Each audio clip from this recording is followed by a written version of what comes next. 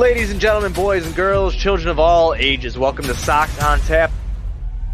Tony, my first reaction is just, fuck yes, let's go. Sox versus Richmond. That's where it all starts. It all starts taking care of business in-house in the Central Division. That's right, I'm a meatball. You got to bring that top button swag, baby.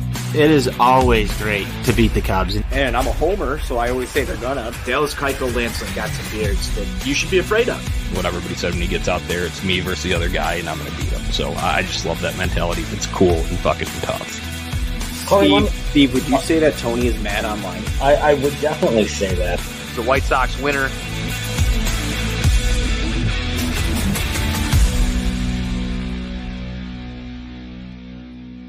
Hello, White Sox fans. It's Tony Marchese, and today I am joined by NWI Steve and our newest member of the Sox on Tap.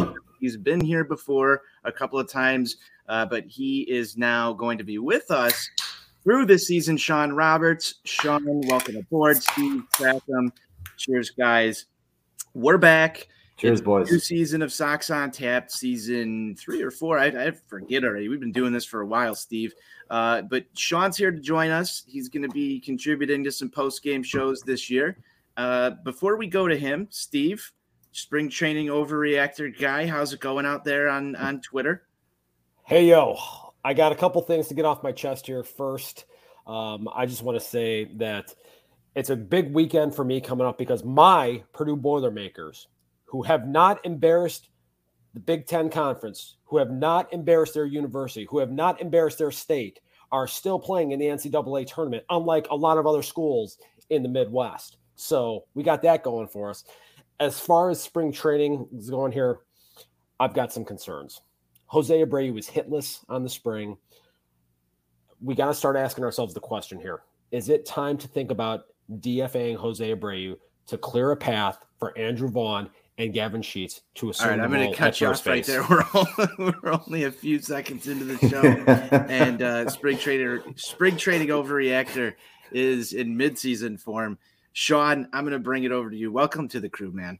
Yeah, man, it feels good. Obviously, I've done a few of these with you guys, and actually just did one a few weeks ago. But this is something that I've wanted to be a part of.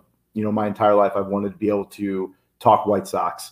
And it's one thing doing what I do on the radio, but only so many people care about the White Sox, and I can only talk about it for so long.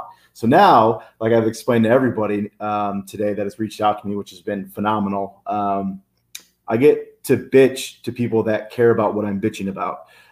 So that I'm really excited about, and we'll run with the highs and the lows of the season. And yeah, man, I'm happy to be a part of this. And I've supported Tony when you guys started this a couple years ago. I was on board with what you were doing right away. I love the entrepreneurship of it all, and just to be able to talk White Sox, I'm all for it.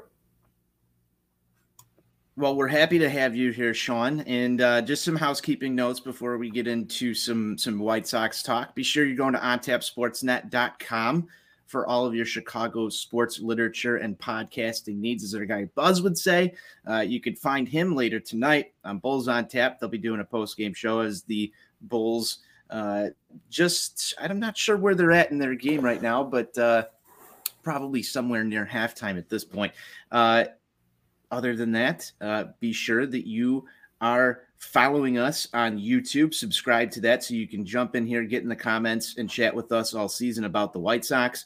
You can also find us on Facebook. Steve, was that you or was that Sean? No, that's my dog. She found the squeak toy. You guys go ahead. I gotta go grab it. Go ahead.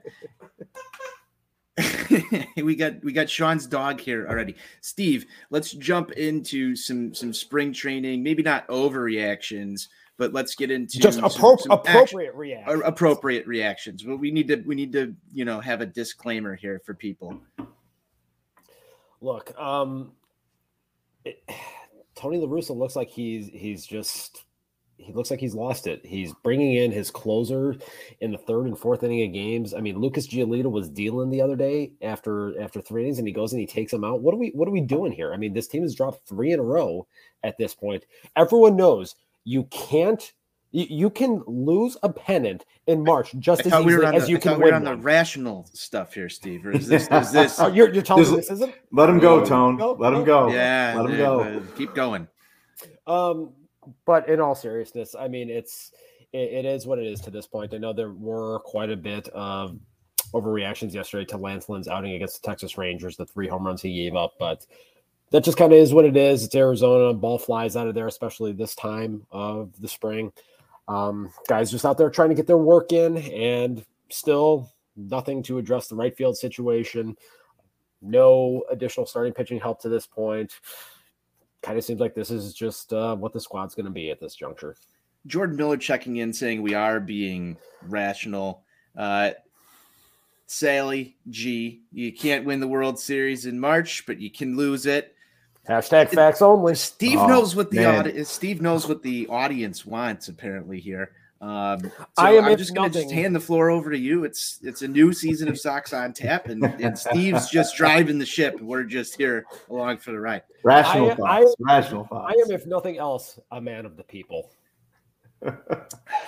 I guess but if we want to talk bright side though, Eloy Jimenez, right? Dude's having some good at bats. Had a bomb today off Carlos Rodon, which was weird to see. But I mean, let's just, like I suggested today on Twitter, let's just have him, if he hits a bomb, run to first base, tag, go back to the dugout, because we cannot have him get hurt. And we got Luis Robert running in the walls, and you said on the bright side there, Sean. I know, but then I started. Then Steve's personality took over me. We're trying to be positive on the show this year. I thought bringing Sean on was going to increase the level of positivity. I'm negative 90. We don't even have negative 90 here tonight. What is it? Don't get up for the letdown, right? Don't get up for the letdown. That's right. That's a great message for all the people out there. Sean, you're already real close to what is this, sour Sean right now? He's souring on the parade. You get the positives, right? You get Eloy Jimenez did this, and then the next tweet was Luis Robert ran full speed into a wall and he's limping now. That's great. Yeah, I didn't like that.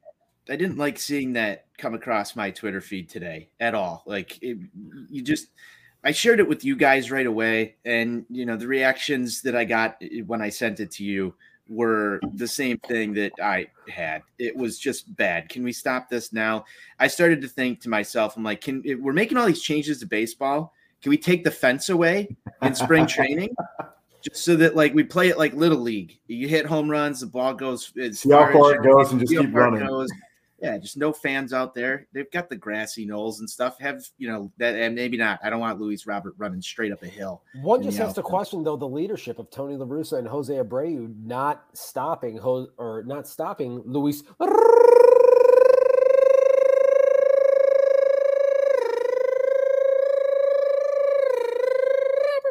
I mean, you say that, Steve, but then I'll just go raise the question, where were they when Eloy was running into the wall for the third or fourth time? Nobody was pointing fingers then. You weren't pointing fingers then. You're pointing fingers now. Is this a protective over Luis Robert thing you got going on? Yes. Or is this? Okay. Yes, it is.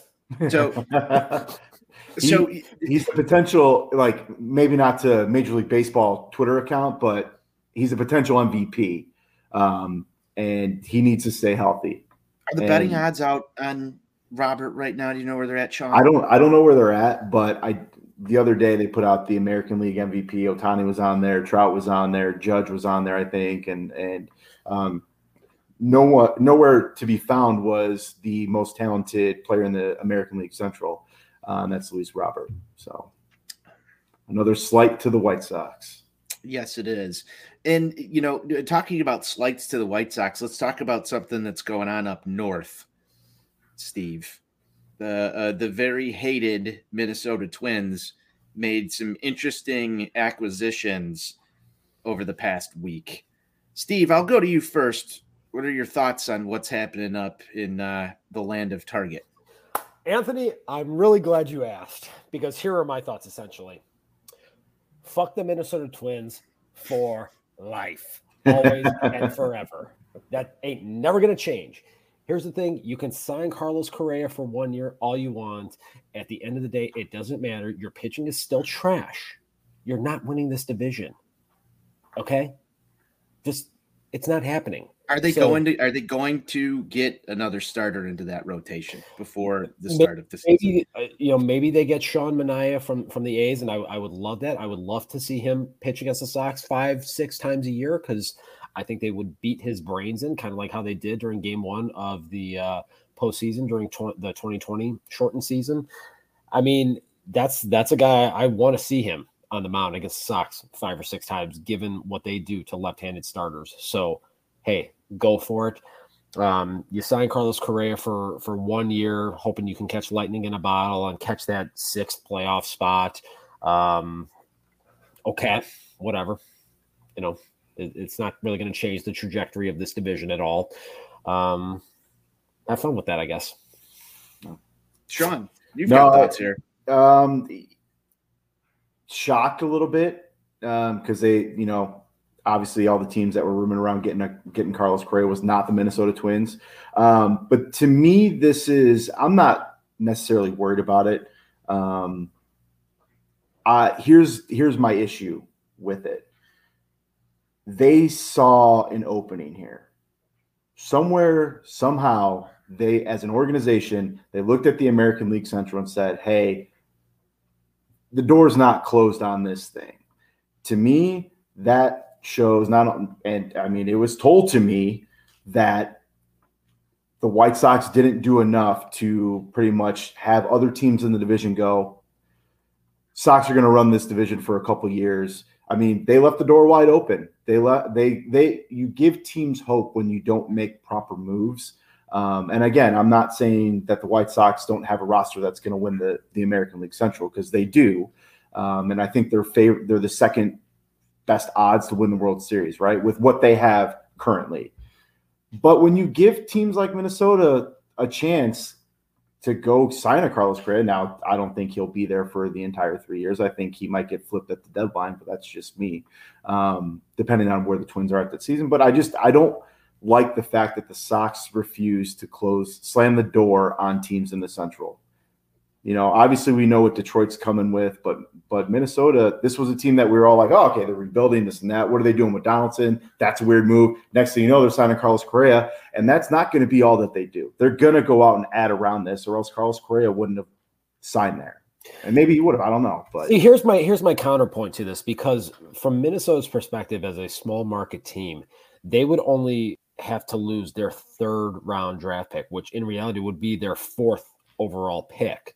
So they have, teams like them and other small market teams like Milwaukee, St. Louis to an extent, Cincinnati, those teams like that, they have more incentive, and it's not as costly for them to go out and sign a guy with a qualifying offer attached to them the way it is for a team like the Sox. And this is why when he leaves after 1 season, assuming he's healthy and a normal productive Carlos Correa, it's not going to hurt them and impact them as much as it would a non-small market team. So they can kind of get away with it a little bit more than a team like the Sox would. And I think that's part of the reason why we haven't seen the Sox sign Michael Conforto or some other players in recent vintage here. So that's one thing that, Scott Boras really understands the system. And the fact of the matter is this whole thing was perpetrated by Scott Boras just because he knows that he couldn't get the commission on this deal this year.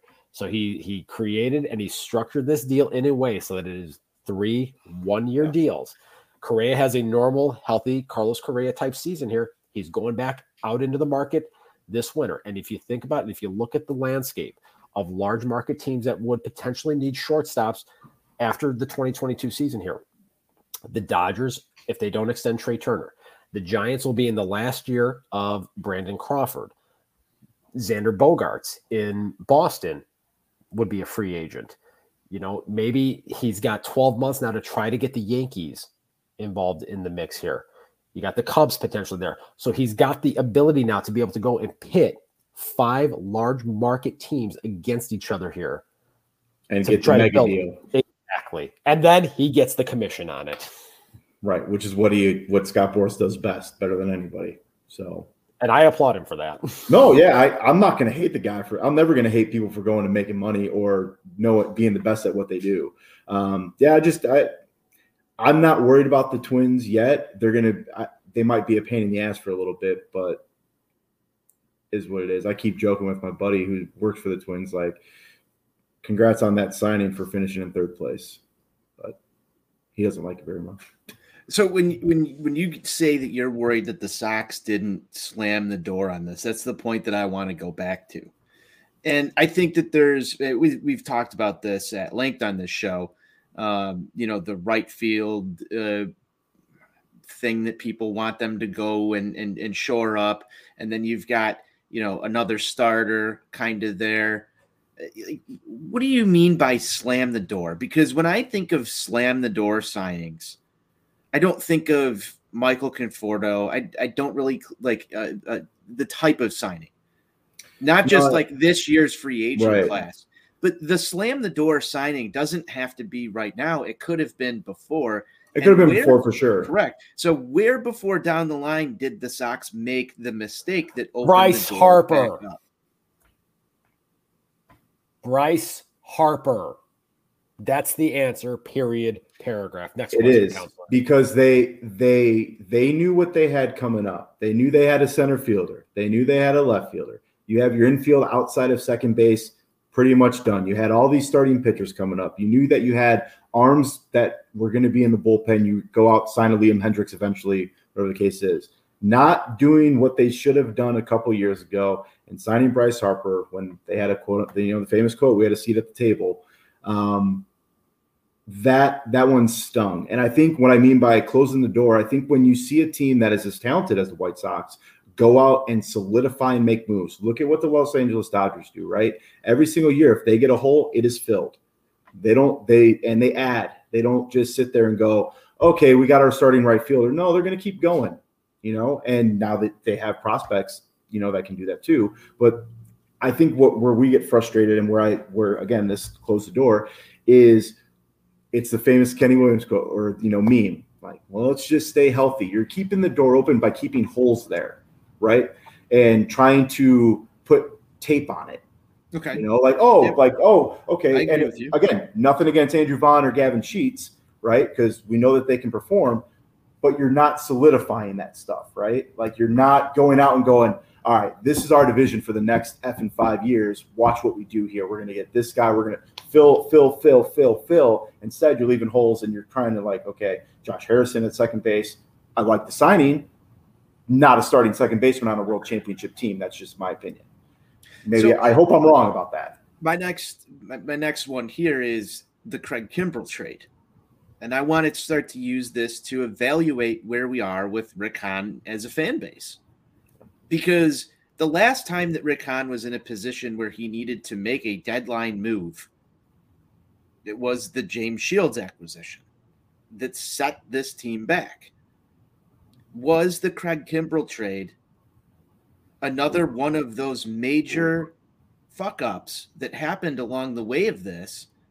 Because if you go back and you remove that trade and you have Nick Madrigal starting at second base, you're not signing Josh Harrison this year. You don't need to move that money. You can go into the market with realistically only one hole in your lineup to go put that finishing touch on what's going on here. Maybe you don't lose Carlos Rodon from your rotation while all of this takes place because you don't have the Craig Kimbrell money on the books. Was that a major, major fuck up that could have ramifications over the course of the championship window? I don't think it was a fuck up personally. I will make that move 10 times out of 10. They did the right thing. They thought that assembling a high octane bullpen was going to be their best way to be successful during the month of October. So I would make that move every single time. And I said from the moment that he was drafted that Nick Madrigal was the most replaceable, quote unquote, core piece of this group, just given his skill set. So I don't think that was the wrong thing to do. We can talk a lot about whether or not the option should have been picked up and the ramifications that picking that up has had on the roster construction for 2022 here and beyond.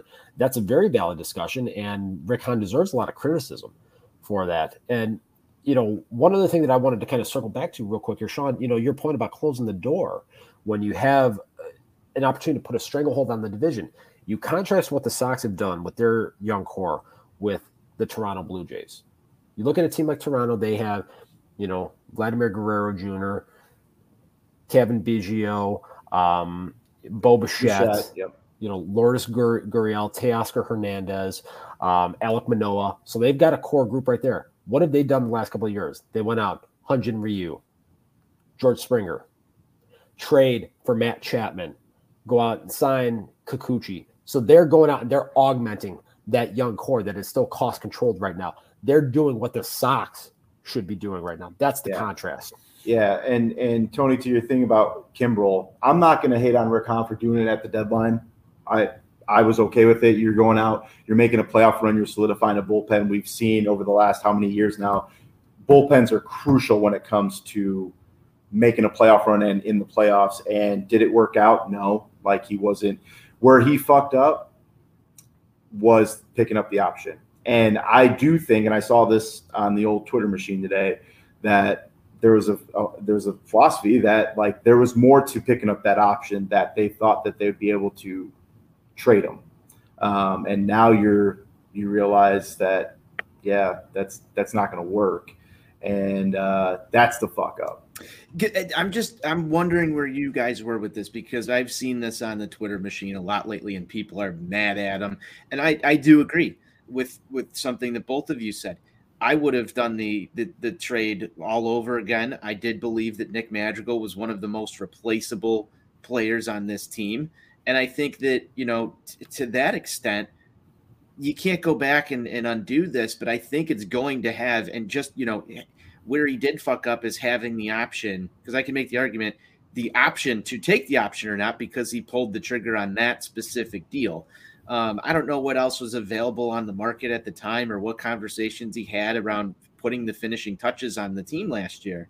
But if we go back to the trade deadline, I mean, I feel like a lot of people weren't exactly thrilled at that point in time with all of the moves that were made. If you go back to last offseason, we weren't thrilled with all of the moves that were made. We're never thrilled with we're never thrilled with what's going on.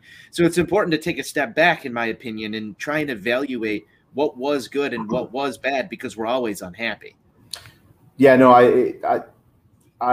we're never happy when it comes to off-season moves or anything, right? Because we're White Sox fans and we know at the end of the day who's signing checks and who's giving that money away, and that's something that we'll never get to experience, the Bryce Harper big signing day. And we want it, right? We wish for it. We get told that, the Sox are in the mix. Well, that's all good. The money will be spent. Yeah, the money will be spent, but it's spent on guys like Josh Harrison. Nothing against Josh Harrison. I think he's going to be a good part on this team. But I think we all get so wrapped up in seeing the big stars, the Nick Cassianoses of the world, and the guys that are signing these 4-year, $90 million contracts, and knowing that we're never going to be a part of it, but there's that hope, right? Like, hope can drive a man insane, and that's what we have as a fan base, is we have hope. Now, would I go back last July and make that trade for Kimbrel? Absolutely, because it was the best move for them to do. They were solidifying a playoff run. Picking up the option is where the ramifications come in, because now you're hamstrung with money. You can't get rid of them. You have to pay it. You had to fill gaps at second base that, we probably can survive with second base. You don't know what you're doing in right field. You've hamstrung yourself now by picking up that option.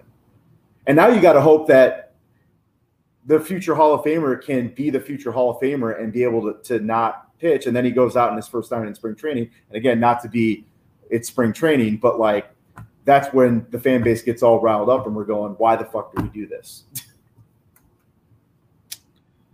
I mean, maybe if he's not pitching in the fourth inning, maybe the outcome would be different. Jesus Christ. Dude. It's a mindset. It's a mindset, Steve. You have to set the tone. You have to set the tone. If I've taught anyone on Twitter.com anything, it's that you have to set the tone on day one when you get to Arizona. That's it. It's I know it's kind of a thing, but I do somewhat agree with it. I do as well, Sean, because I go back. It's weird. I know we're joking around a little bit, but there's a back in the back of my head when it comes to the White Sox. Get this going now. now. Don't you actually kind of want to see it, like, as a baseball fan and also as somebody who's played baseball, like who's gone through practices and I mean, both of you guys have played at a higher level than I have, but like to an extent, like you do want to set the tone on day one. You want La Russa to come in there, fire up the boys, put his A lineup out, and just go kick the shit out of whoever you're playing on spring training day one. And you know, you want the fireworks. You want this team to set a message and carry it. The realities behind it are just, I mean, it's almost comical because that's not how it's treated. Yeah, and then we end up with Luis Robert running full speed into a wall and limping, and then we're going, no! I mean, just imagine if we could have actually seen it happen. How pissed off we would have been. Oh my God! It would have been the most in the White Sox Twitter community. It would have been the most retweeted video. Going, what are we doing? This is why we suck as an organization and all that. No, but why are we like that, Sean? Steve, they did it to us. Is this like a long-term, health condition that I should be worried about, Steve? We're in an abusive relationship with our baseball team. That's what it is. It really is. Look, we never get love back. We always. But didn't you guys enjoy some of the moments last season? Because I'm excited for the moments this season. Listen, I want to put a positive spin. We've been down the negative path. I enjoyed. This episode, the negative Nani episode. I enjoyed some spirit tonight. I enjoyed some date nights last year. Like, that was cool. Like, we got some nice dinners and some romantic evenings. But at the end of the day, heart gets crushed. You've already broken up with the 2021 White Sox, Sean. On to the next one, Steve. Look, I mean, in all seriousness, I mean, we know that this team is still good. And the fact of the matter is, 19 days from now, Anthony, we're going to be in Lot B bright and early at 8 o'clock in the morning. We're going to be having a couple. You think I'm going to be up at 8 o'clock in the morning? That's your first mistake, Anthony. It's opening day. All right, I'm going to need you to grow a fucking pair. Opening day eve is just as important as opening day, and it's the home opener too. So, Anthony, you have to set the tone for the home schedule with the home opener right there on April 12th. Okay? I'll be there about 3 o'clock with Jello shots just to hand you guys as I walk in the gate. Terrible. You lack the fire and the passion. Hey, I'm getting older these days, Steve. You're the problem with this organization, Tony. Yeah.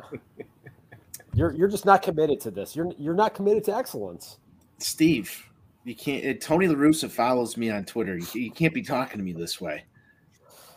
Well, listen, I'd like to have a word with him about some. Sean's not aware that when you're in the middle on this show, things seem to get like heated between the people on the outside.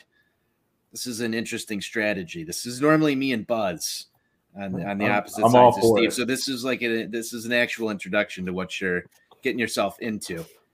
Love it. I've gone soft. Sale says I've gone soft. I haven't gone soft still. It's hard to argue with that. I mean, the Anthony that I used to know would have said, hey, you know what? It's opening day. Yeah, I'm going to get there with the Jello shots bright and early. And, hey, let's get after this. Hey, under promise and over deliver. That should be the White Sox motto as well. I say promise and deliver. Don't under promise. Get it done. Just go out and get a job done. All right. One time. I was trying to be positive to start off this season of Sox on Tap. We've got a new co-host with us, Sean Roberts. For those of you just tuning in, Sean is part of the crew now, and he's trying to gang up on me with Steve here, and I'm getting called soft in the chat. This is great start to the season. I guess I need to get out to spring training myself and figure this out. Just don't go running full speed into a wall. That would be bad. We don't need you limping away. No, we don't. I am trying to set the tone for Sox on Tap here in 2022. Steve's got the energy. Speaking of spring training, let's get to some actual spring training observations outside the ones that we've kind of just glossed over. Eloy Jimenez, we brought that one up a little bit ago. He's looked damn good at the plate. There's been some interesting outings from Dallas Keuchel, Lucas Giolito, and a couple other of the starters. I want to start with Giolito because we talked about some of this contract stuff that's going on with him. But when it comes to what he had on the mound, he looked fucking elite out there. Scary little slider. Just bringing some stuff on the outside part of the plate that looks absolutely unhittable to me. I'm liking what I'm seeing. It's kind of soured on me because of the whole contract situation, but he looks like he's bringing his stuff. And if he's going to play in a somewhat contract type year, we talked about, some stuff even before we got on here about what's going to go on with Lucas Giolito.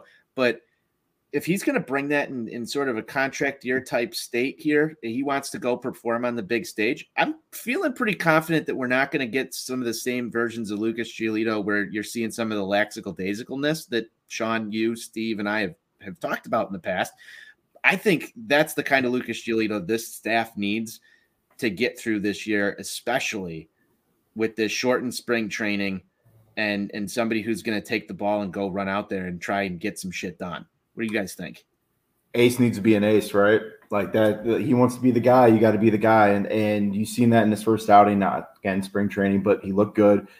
His pitches were what we expect. What I'm interested in seeing in Lucas this year is how he handles himself on the mound. I think last year, and Tony, we talked a lot about it via text. In 2020 and before that, he wasn't a guy that showed a lot of emotion. Maybe getting pumped up every now and then, which guys are going to do, right? But where I saw what you're saying, I mean, there's going to be people who might say that Lucas Giolito is very intimidating. It is what it is. But where I would like to see Lucas improve, and I hope that he has improved, is when things are going south, or you're not getting a call, or guys are making errors, or whatever the case is. You got to bear down, man. The second that you start throwing your hands up in the air, shaking your head, they got you. They got you. And that one of the first things that I was ever taught when it comes to pitching, obviously Lucas Giolito, a lot more advanced in the world of pitching than I am, but is don't show emotion on the mound. When things are going bad, battle through it via your mindset. And we heard all these things about how he was, talking to sports psychologists and breathing through his eyes or whatever. I don't know whatever he was doing, but I'd be interested to see if that specialist or doctor was like, hey, when things are going south on the mound for you, make sure you become a big baby bitch. Like, and people can hate me for saying that, but it's what it looks like. And Tony, we literally text it every time he pitched and goes, when's it coming? Because you can see it start to build. You see it start to build, and then it's one thing after the other, and it's almost like you can predict what's going to happen next. Yep. And then because when he's on, I know it all too well. When he's on, you don't see the arms flailing up in the air and the heavy breathing and the looking at the umpire. You don't see any of that, right? So this is just reading body language. It's body language, and it's a crucial thing when you're pitching. So I know Lucas's stuff's going to be there, right? But if you want to be the ace, if you want to be the guy that is the dude, right, and you want that money, you got to go out and not only perform but show that you're that ace. Like, show that your shit don't stink, right? Like, in that confidence. Don't whine because you didn't get a strike call. That's what I'm interested in seeing in Lucas, and I was impressed with his first outing, especially with everything going on off the field with him right now with the organization. It was just, I hope that it can continue. From my perspective, the one thing that's been interesting to me is, and it was talked about a lot on Twitter.com, is how beefed up he got over the winter. Dude is he made Michael Kopech look small when they were standing next to each other, and that is saying something right there. So it's interesting to me, and obviously it shows that he took his offseason preparation very seriously here, coming into the season, and he wants to be the guy to be that horse and be that top of the rotation guy that's going to be able to go out there and give you 6-7 innings with consistency every fifth day. And that's really what this team is going to need, given some of the question marks that they have at the back end of the rotation. Michael Kopech is going to be on an innings limit this season. You don't know what you're going to get from Diamond Dallas Keuchel. And, then you look at... Didn't you text or tweet out at some point? It was text or tweet. Wondering if Diamond Dallas was #back. I'm not sure if you made any confirmations on that. Sorry for the breaking news bulletin, but Steve, did you find anything out there? I've reached out to my #sauces, and as I like to say, working to confirm. Okay. It's entirely possible that he might be getting diamond cut by Hollywood Hogan, and it might be all over for him. He might be getting put out to pasture. That could very well happen. And he and Hulk Hogan just too old to play, or too many injuries.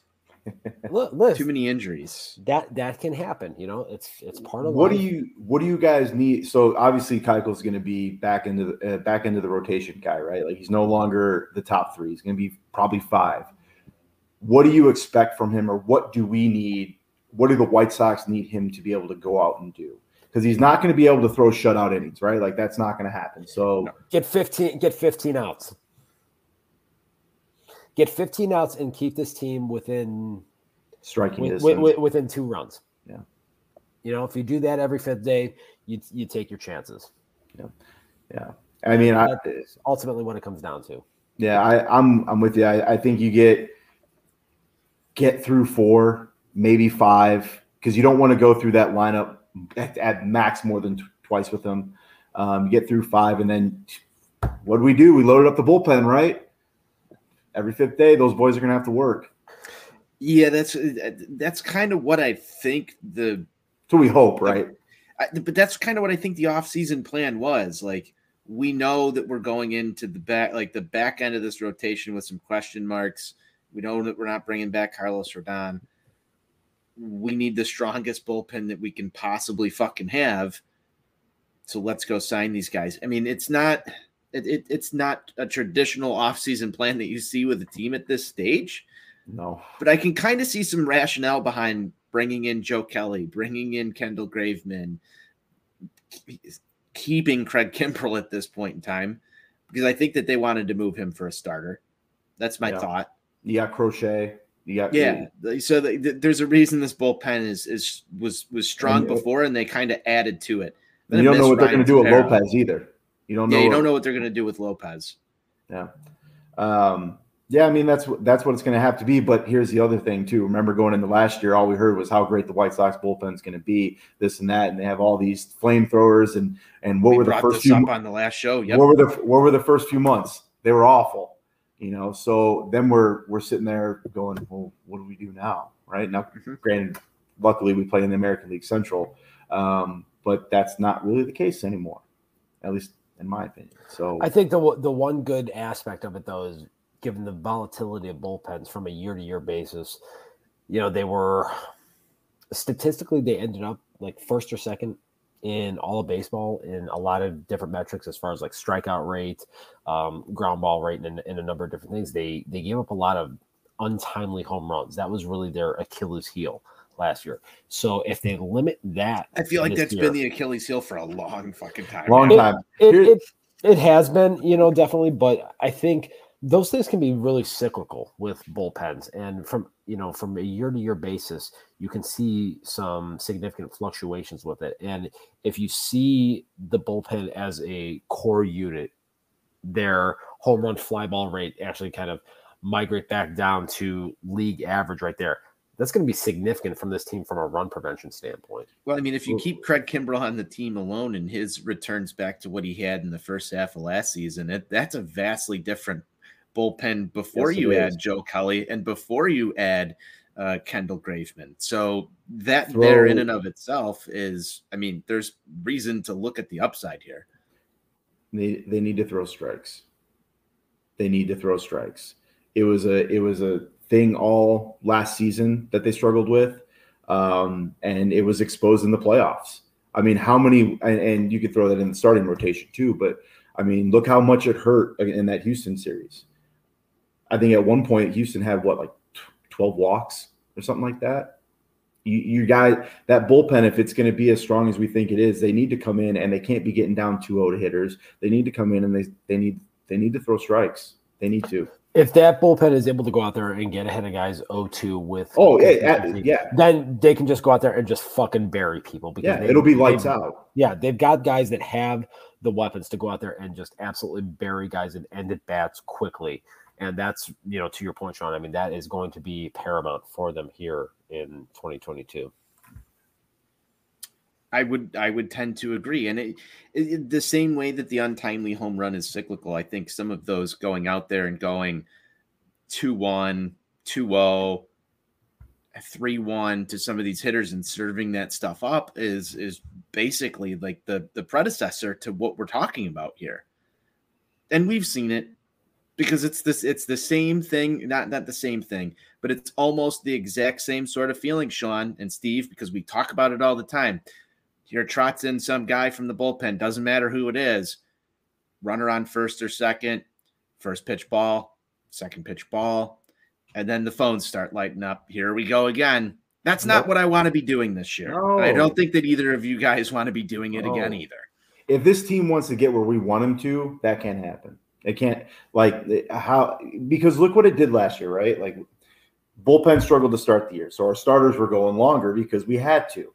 Then our starters started getting gassed, right? And our bullpen finally figured it out. Well, then we get into the playoffs and our starters can't throw strikes. They're out in the second inning. And then our bullpen comes in and they fell flat because they're gassed from the whole second half of having to carry the team. So there needs to be a balance.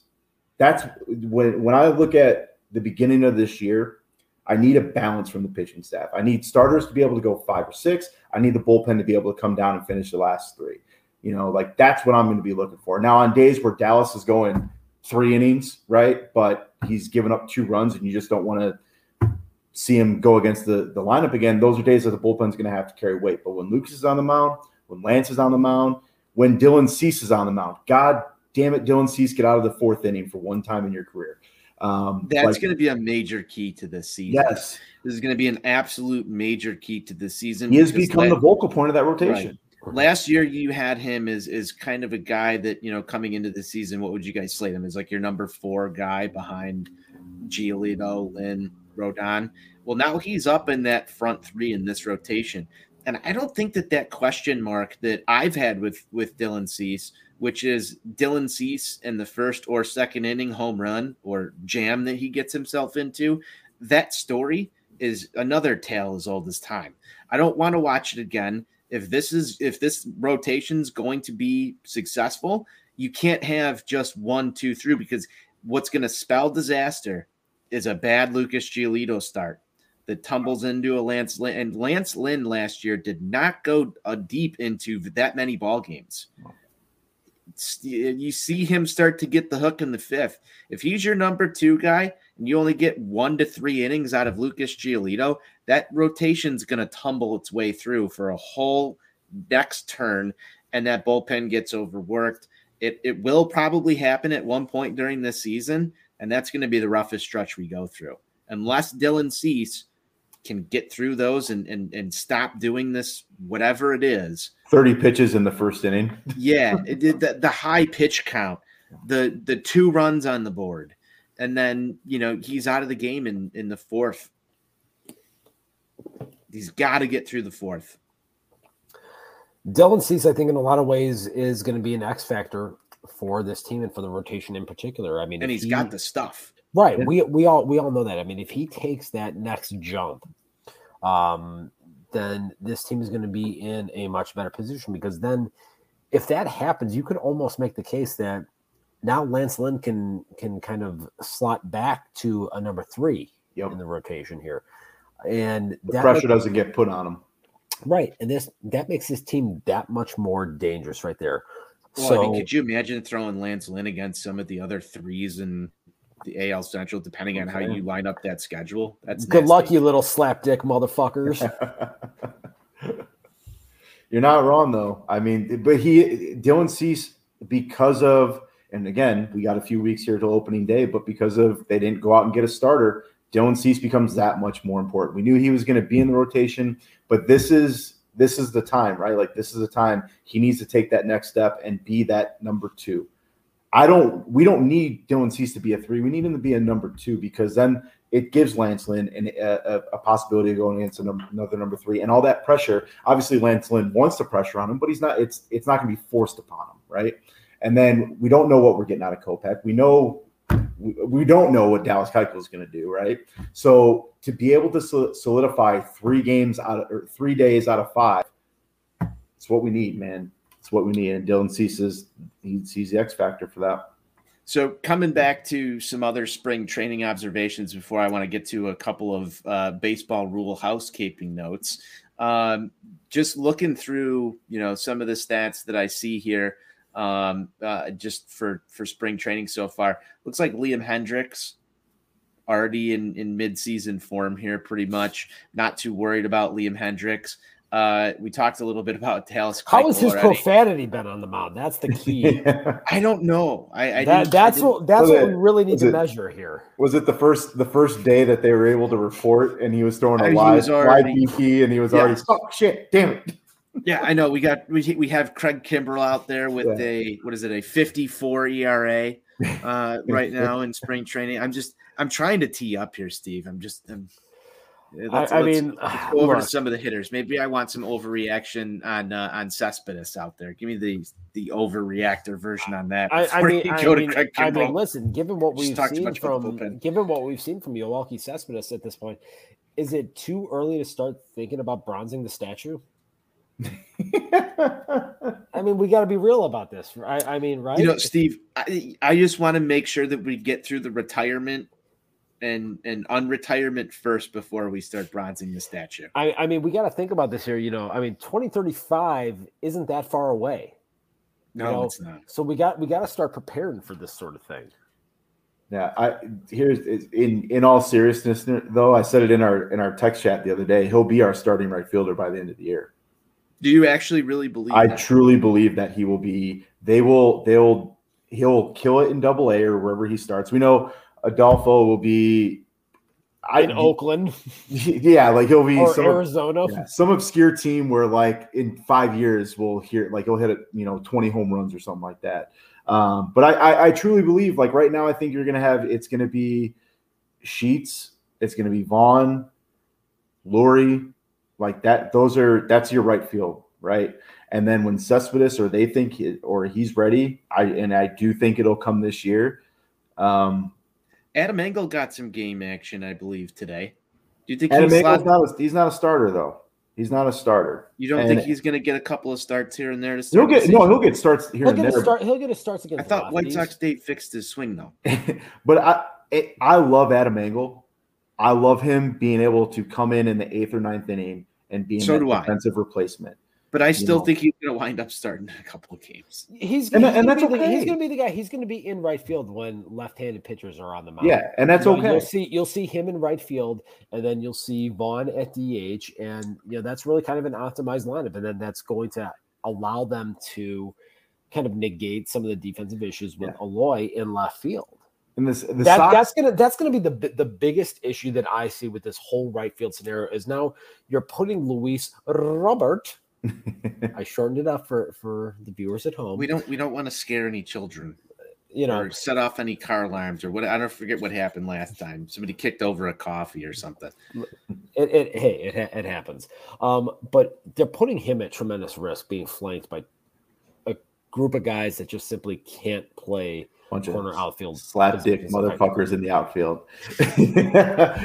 No, I'm with you, Steve. And the thing is Adam Engel's going to start, and he's a guy that you want on your roster, right? He's a guy that you want on that coming off that bench. The problem with the White Sox is they have plenty of guys those are guys I want on my team. Those are guys I want on my roster, right? Problem is, those guys are starting in positions that they probably shouldn't be starting in, and that's where we get frustrated. But Adam Engel's going to start a few games here and there. I think I know Larry's going to get some starts out there too, and people are going to be mad online. #mad online. We got 7 right fielders. We do, but none of them are great, and that's why we go back to Bryce Harper. It's just going to be a rotating carousel, and people are going to be mad at that. And I think I want to say that the root of this problem goes back to Bryce Harper, and that's why we're trying to settle for Michael Conforto. Thoughts on where Danny Mendick winds up in this whole mess? Another great guy that we want on the roster, right? Charlotte. Right.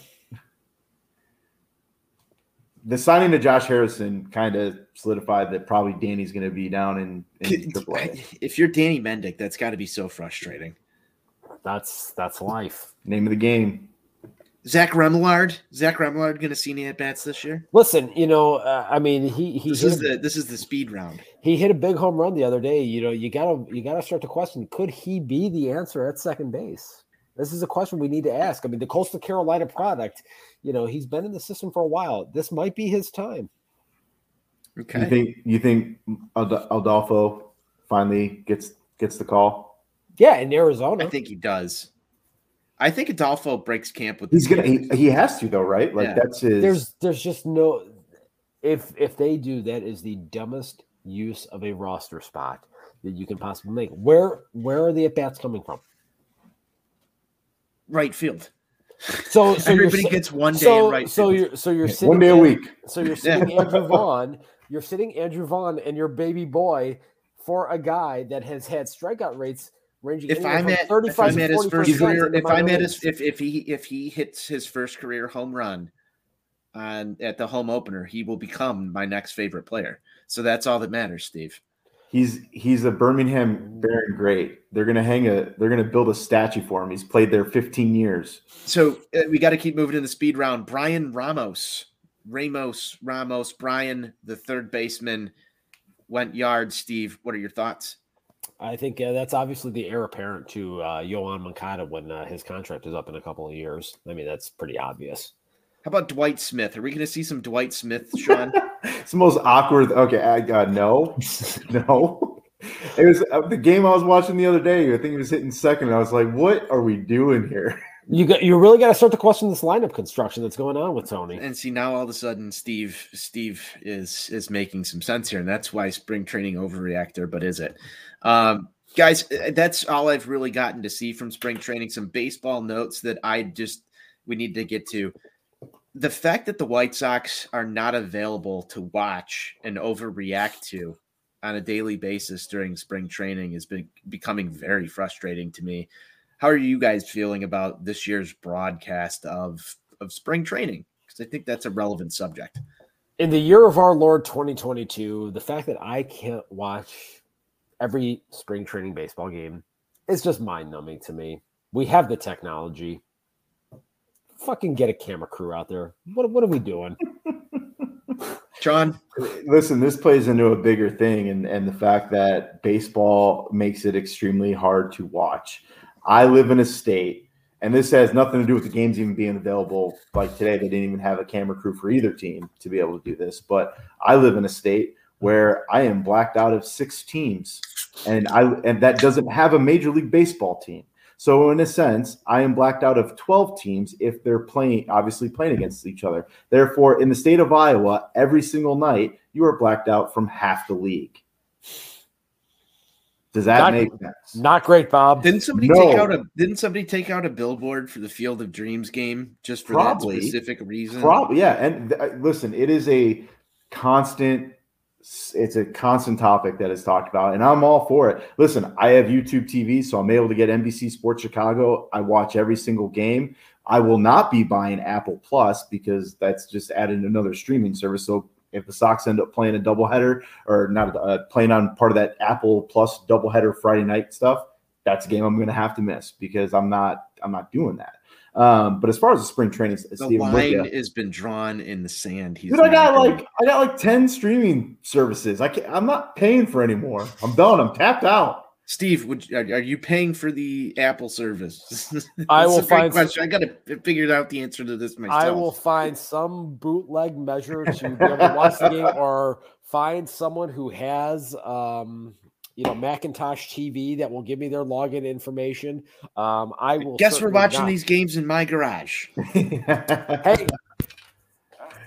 It's pretty much been settled at this point. If that's what has to happen, that's what has to happen. No, I guess we're watching these games in my garage. They need to the spring training. That needs to be if you're going to black out games during the regular season, every single spring training game, as long as it's not played on the backfields, needs to be broadcasted. I would want backfield coverage all day. Oh, it'd be great. I want drone backfield coverage like MLB. Don't you have like, a drone, Anthony? Can't you just go out there yourself and I kind of can't. provide some coverage? You were there for the drone experience at my house. It was almost a Trevor Bauer incident with the drone. I think I flew it into my dad once or twice. Maybe flew it into the roof. It was not a good idea. I haven't flown the drone since. That was the first time I've ever tried to fly a drone. My son was very disappointed. But you know, I want drone footage. I want, you know, just cutscenes of you know, BP all day just to ambiently watch while I'm working. Like, that would be so fucking cool if the MLB through like the app let you just go into the team. It's like watch practice. You know, you see some of that stuff sometimes with hockey. You see it with other sports.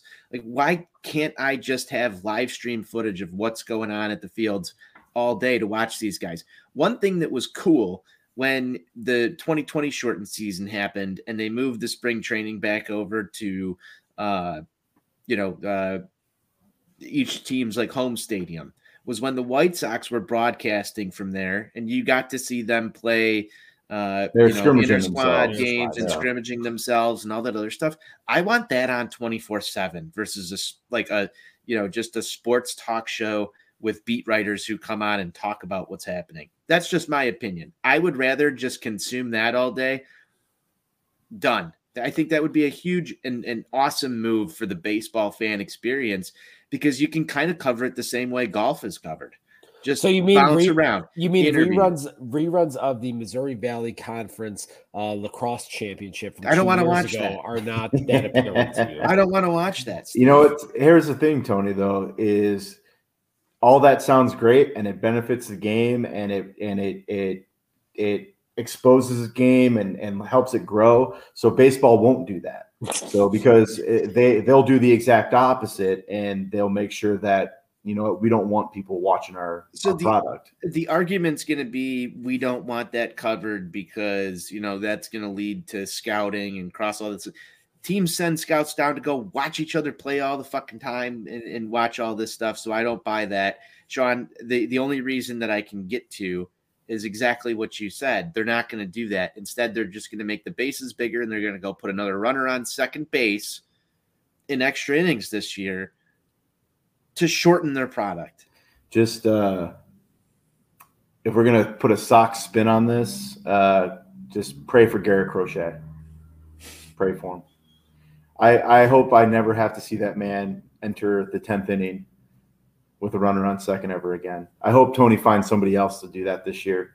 Because how many games did that happen last year? And within 2 minutes, we were down a run. Steve, you and I were just talking about the bunt on Garrett Crochet. It's just such an effective strategy. Do you think he's figured that out this year? It'd be nice to see on the backfields of your. That's the kind of stuff that I want to watch. I would hope there's some PFP going on there. Jose Ruiz. Jose Ruiz came into a ball game, I believe it was today. Things that we don't want to see in 2022. Jose Ruiz, top of the list. You got a lot of hatred for Jose Ruiz, man. Yeah. I'm a big Jose Ruiz fan. Johnny and I did an episode when Jose Ruiz went on like a nice little 3-game stretch where he was absolutely lights out. We said that Jose Ruiz was underappreciated, and ever since that day, it's never been the same. So I remember seeing him in Birmingham in 2018 and thinking this guy might be a viable major league reliever. So are you a Jose Ruiz guy, Steve? I haven't really talked this one out with you. I mean, he's fine as a low leverage guy. You know, I think he had a spurt last season where he was throwing the ball really well, and he put himself in a position to be able to get some higher leverage opportunities, and so put him in those roles, and he didn't succeed. And that's, you know, that happens. He's a great cleanup guy. And that's where I go to, like, what's Velasquez going to be doing? Because B-Flow from the 108 tweeted out the other day something about, you know, Vince Velasquez and how he's had all this stuff. And we talked about on the last show, Steve, you know, that's got to be somebody that Ethan Katz sees something in order to bring him in. Katz will fix him. Right. And so the thought process there is maybe he's your mop-up guy. And I posed the question to him. It's a beautiful August afternoon. We're at the ballpark. It's around the 6th, 7th inning, and Mr. Velasquez is strutting in from the bullpen. Are we happy to be there right now, or are we not happy to be there right now? And I want to know what you guys think. I have a hard time envisioning Vince Velasquez on this team come August. That's just me. Unless something changes drastically. And if Ethan Katz really does fix him, I just have a hard time seeing it. Yeah. I think you're not too thrilled in the ballpark if he's coming into a ball game. Now, Tony's going to put him in a situation where it's going to be a show me type deal. It'll happen on a Sunday afternoon game in Seattle where like all the odds are stacked against us or some shit, and he'll blow it. And then we won't see him in that situation ever again. We'll see him on a Tuesday night when we're up 7-2. Where's Johnny right now? Is he controlling this show? No, like, do you guys have a group chat going with Johnny? Or like, just I'm gonna drop every negative. This organization has just beaten me down so bad. That's one of the reasons I'm so excited, Tony. It's not just to get talk White Sox. I get to bitch. I get to bitch and complain to people that care, that get it. Here I'm talking into, everyone's like, oh, the White Sox suck again. Okay, whatever. Here, like the Sox don't suck, and that's kind of where I want to finish. You just want to keep rolling, man. I just want to keep bitching. Let me bitch. Yeah, go ahead. Sean's bitch session. No, I just no. Back to Velasquez. This is no good comes from this thing. All right, interesting thoughts, because I saw some stuff out there on Twitter. Just I hope I'm wrong. The sentiment there was this is an opportunity that you take. It's very low cost, and it doesn't matter if he's going to go out there and eat those innings. My thought behind this is I like Vince Velasquez over Jose Ruiz in that spot, just because I think has the potential to be a little more stretched out, provide a little bit of different stuff. God, if that's not the White Sox way of doing business. Then low cost, and he's got a lot of potential. Jose Ruiz, yes. These are the things that we need to discuss and hammer out here, Sean. Oh, it's gross. Who do you want in the mop-up role? I don't care. Obviously, got to have somebody. So yeah, it's bring back Ross Detweiler. Oh, big boss. Big boss Ross or Odrisamer Despaigne. Longtime favorite of the show. Very longtime favorite of the show. Guys, the runner on second base rule. We started to talk about it. It came back. Steve, I haven't given you a chance to get mad online about this one. I want to give you the chance to get mad online about this one. We're not playing college softball here. That's not what we're doing. We're playing Major League Baseball. What are we doing here? I mean, it's obvious that we've got a group of people running this sport that simply don't like baseball. And they don't want people to be at baseball games. They don't want people watching baseball games.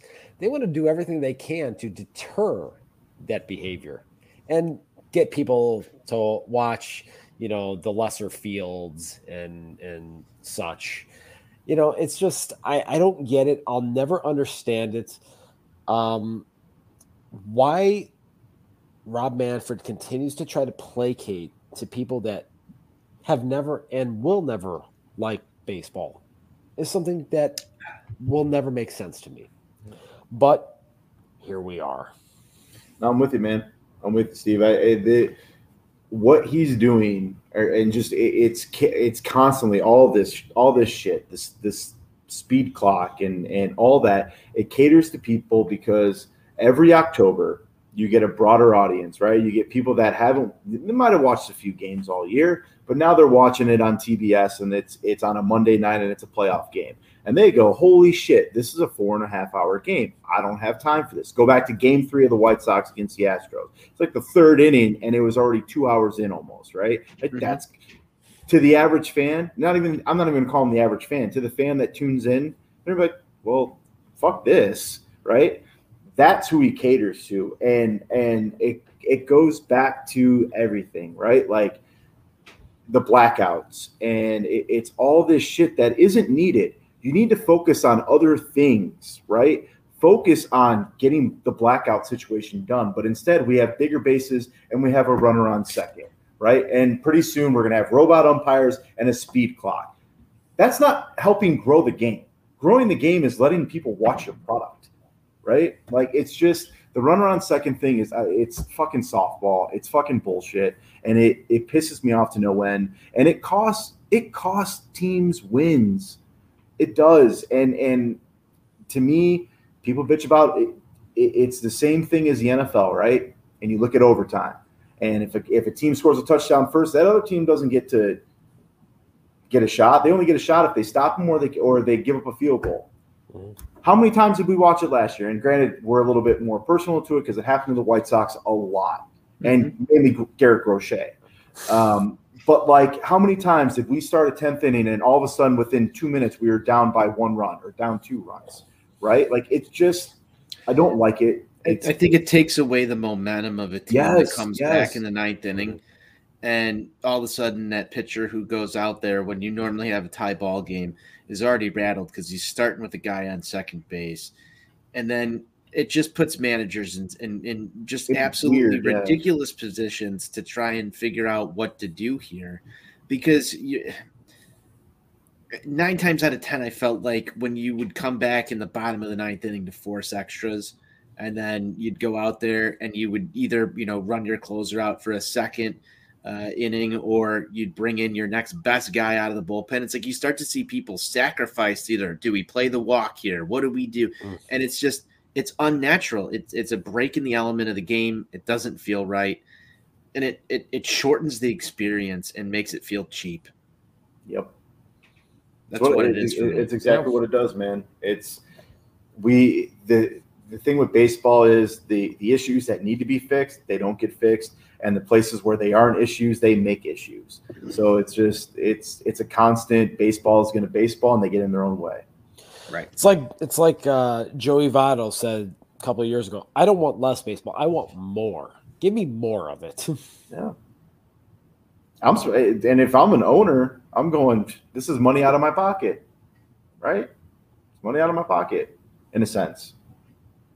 You're shutting down, and I don't know, maybe with the whole concession stand shit, but like you're having the fan experience come to an abrupt end very quickly.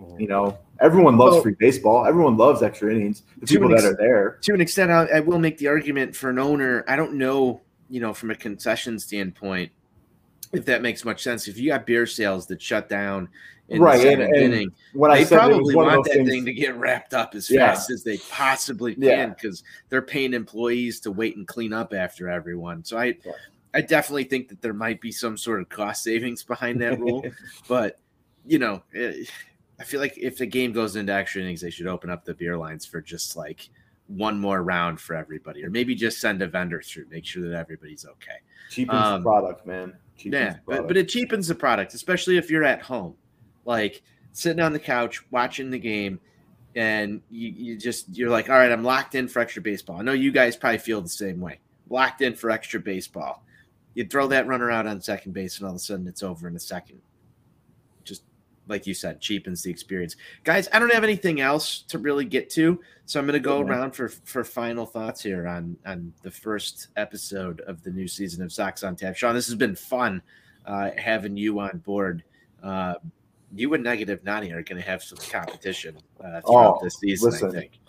Like I keep saying, I got a place to bitch now. This is great. No, but I'm happy to be a part of it. Looking forward to a fun year doing this, and yeah, man. Hopefully, come end of October, we're able to celebrate a World Series, and this is only the beginning of it. So, ready for the run. My biggest thing, Anthony, is actually 2 things. Sean, awesome to have you on board here, man. Been a big fan of you for a long time, and really want to see this team get back on track starting tomorrow. They dropped 3 out of 4 here. You got to start putting together some positive momentum here. Again, you gotta set the tone in Arizona. It's been established. Jay Kuda, he tweeted out some stuff earlier today talking about winning percentages amongst the last 5 World Series champions in spring training. It's echoing literally everything I've been saying for weeks. And some people out there in the Twitter realm, they laughed and they told me that I was crazy and that I didn't know what I was talking about. Oh, gee, look at that. The numbers, they show you have to set the tone. Hashtag facts only. He got validated. Somebody verify that guy. Boys, it was fun. We're going to be doing this a lot throughout this year. I'm ready for the grind. I hope you guys are too. Sean, my final thoughts. We got to get you out to Lot B this season for a nice little tailgate party. It's the plan, man. You're going to make it out to the ballpark at all? So I did some looking at the schedule. Was it maybe last week, and I've already discussed with the girlfriend, like, hey, we're making a trip home. I went to a Sox game in Kansas City last year. It wasn't the same. I need to get to the G spot, right? Like, we got to go. And we looked at the schedule. Well, the Sox just happened to play at home on my birthday in July. Saturday night game against Cleveland. That's a guarantee. I will be July 23rd, Saturday night. We'll be there, Lot B. As far as anything else, it all just kind of depends on the schedule, honestly. It's always tough for me. Obviously, weekdays are pretty much out of the question. And weekends, I got to be a little bit careful because I do host a Saturday morning radio show. So I can do it on location, which has become easier. So there might be a time where I'm just like, hey, coming in this weekend, going to the game. But yeah. Good stuff, Sean. Why don't you tell everyone who is tuned into this? I know you've done it as a guest before, but I want everybody to know where they can find you on the internet, and just give you a chance here to let them go find you there. So I'll turn it to you back for one more. Yeah, you can find me on Twitter at Sean23Roberts. If you're ever just like, hey, I miss hearing that guy's voice, I haven't heard him in a week or so, you can catch me on the iHeartRadio app. I do a morning show Monday through Friday on 106.3 KXNO, and then also on Saturdays as well. I do my own other separate podcast with my buddies, but I won't plug that necessarily on here.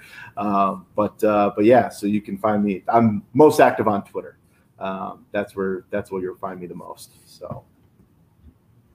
All right, guys, just the final housekeeping notes. Be sure you're going to ontapsportsnet.com for all your Chicago sports literature podcasting needs. Follow us at Sox on Tap on Twitter, at OnTap Sportsnet as well. Go subscribe to the YouTube so that you know when we're live during the season, especially. We'll be on here doing post-game shows throughout the year, as well as some extended shows. Hop in the comments, chat. Thanks to everybody who did come in here today. We had a guy, Sale, Jordan Miller was in here. I saw a guy, Mike Meyer was in here. He talked about Sean's evening dump when you were giving your rant. Thanks for everybody who came in here. It's always a good time. It's always a good time, and many more good times to come. I've got to keep an eye on the negativity around here, and apparently I've gone soft. So I've got to get to some training. I got to drink a few more beers tonight, and then maybe I'll get my gusto back. Yeah, Anthony, listen, maybe if you just get a better babysitter, for the home opener, maybe you can get out to the lot a little earlier. Yeah, we'll have to figure out that situation. Steve, we're going to close this down. Sean, I think you know how we close this down, but we'll let you give your rendition. Boys, it was a great time talking White Sox baseball. Looking forward to our next show.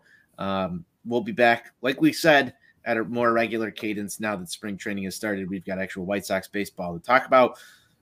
We'll have a season prediction show at some point before the start of the year. We're going to get Buzz and Johnny back in here as well. With that said, White Sox forever. That's right. White Sox for life.